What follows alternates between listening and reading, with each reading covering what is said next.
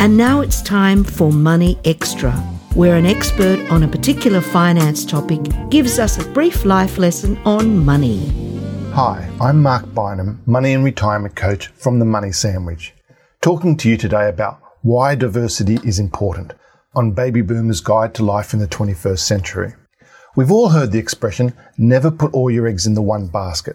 And when it comes to investing, it simply means that you should not put all your efforts and resources in one place or one investment.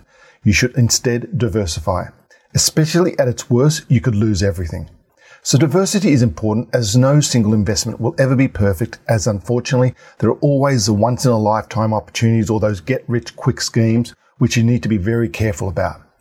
So to me, diversity means spreading your investments over a mixture of assets such as property, shares, and conservative investments like cash, bonds, or term deposits. And even further diversifying within those, such as with shares, spreading across markets such as local as well as overseas. You should also pick shares across a range of industries such as banks, telcos, medical, mining, etc. I always look for good quality investments as well that are blue chip companies. That is, large businesses that have stood the test of time and that will largely ride out the ups and downs of the share market. For direct property investment, this means also buying a well-built property in a good location that will be attractive to prospective tenants and provide strong rental income. I also prefer managed funds, like you have with your superannuation, to provide that inbuilt diversity already.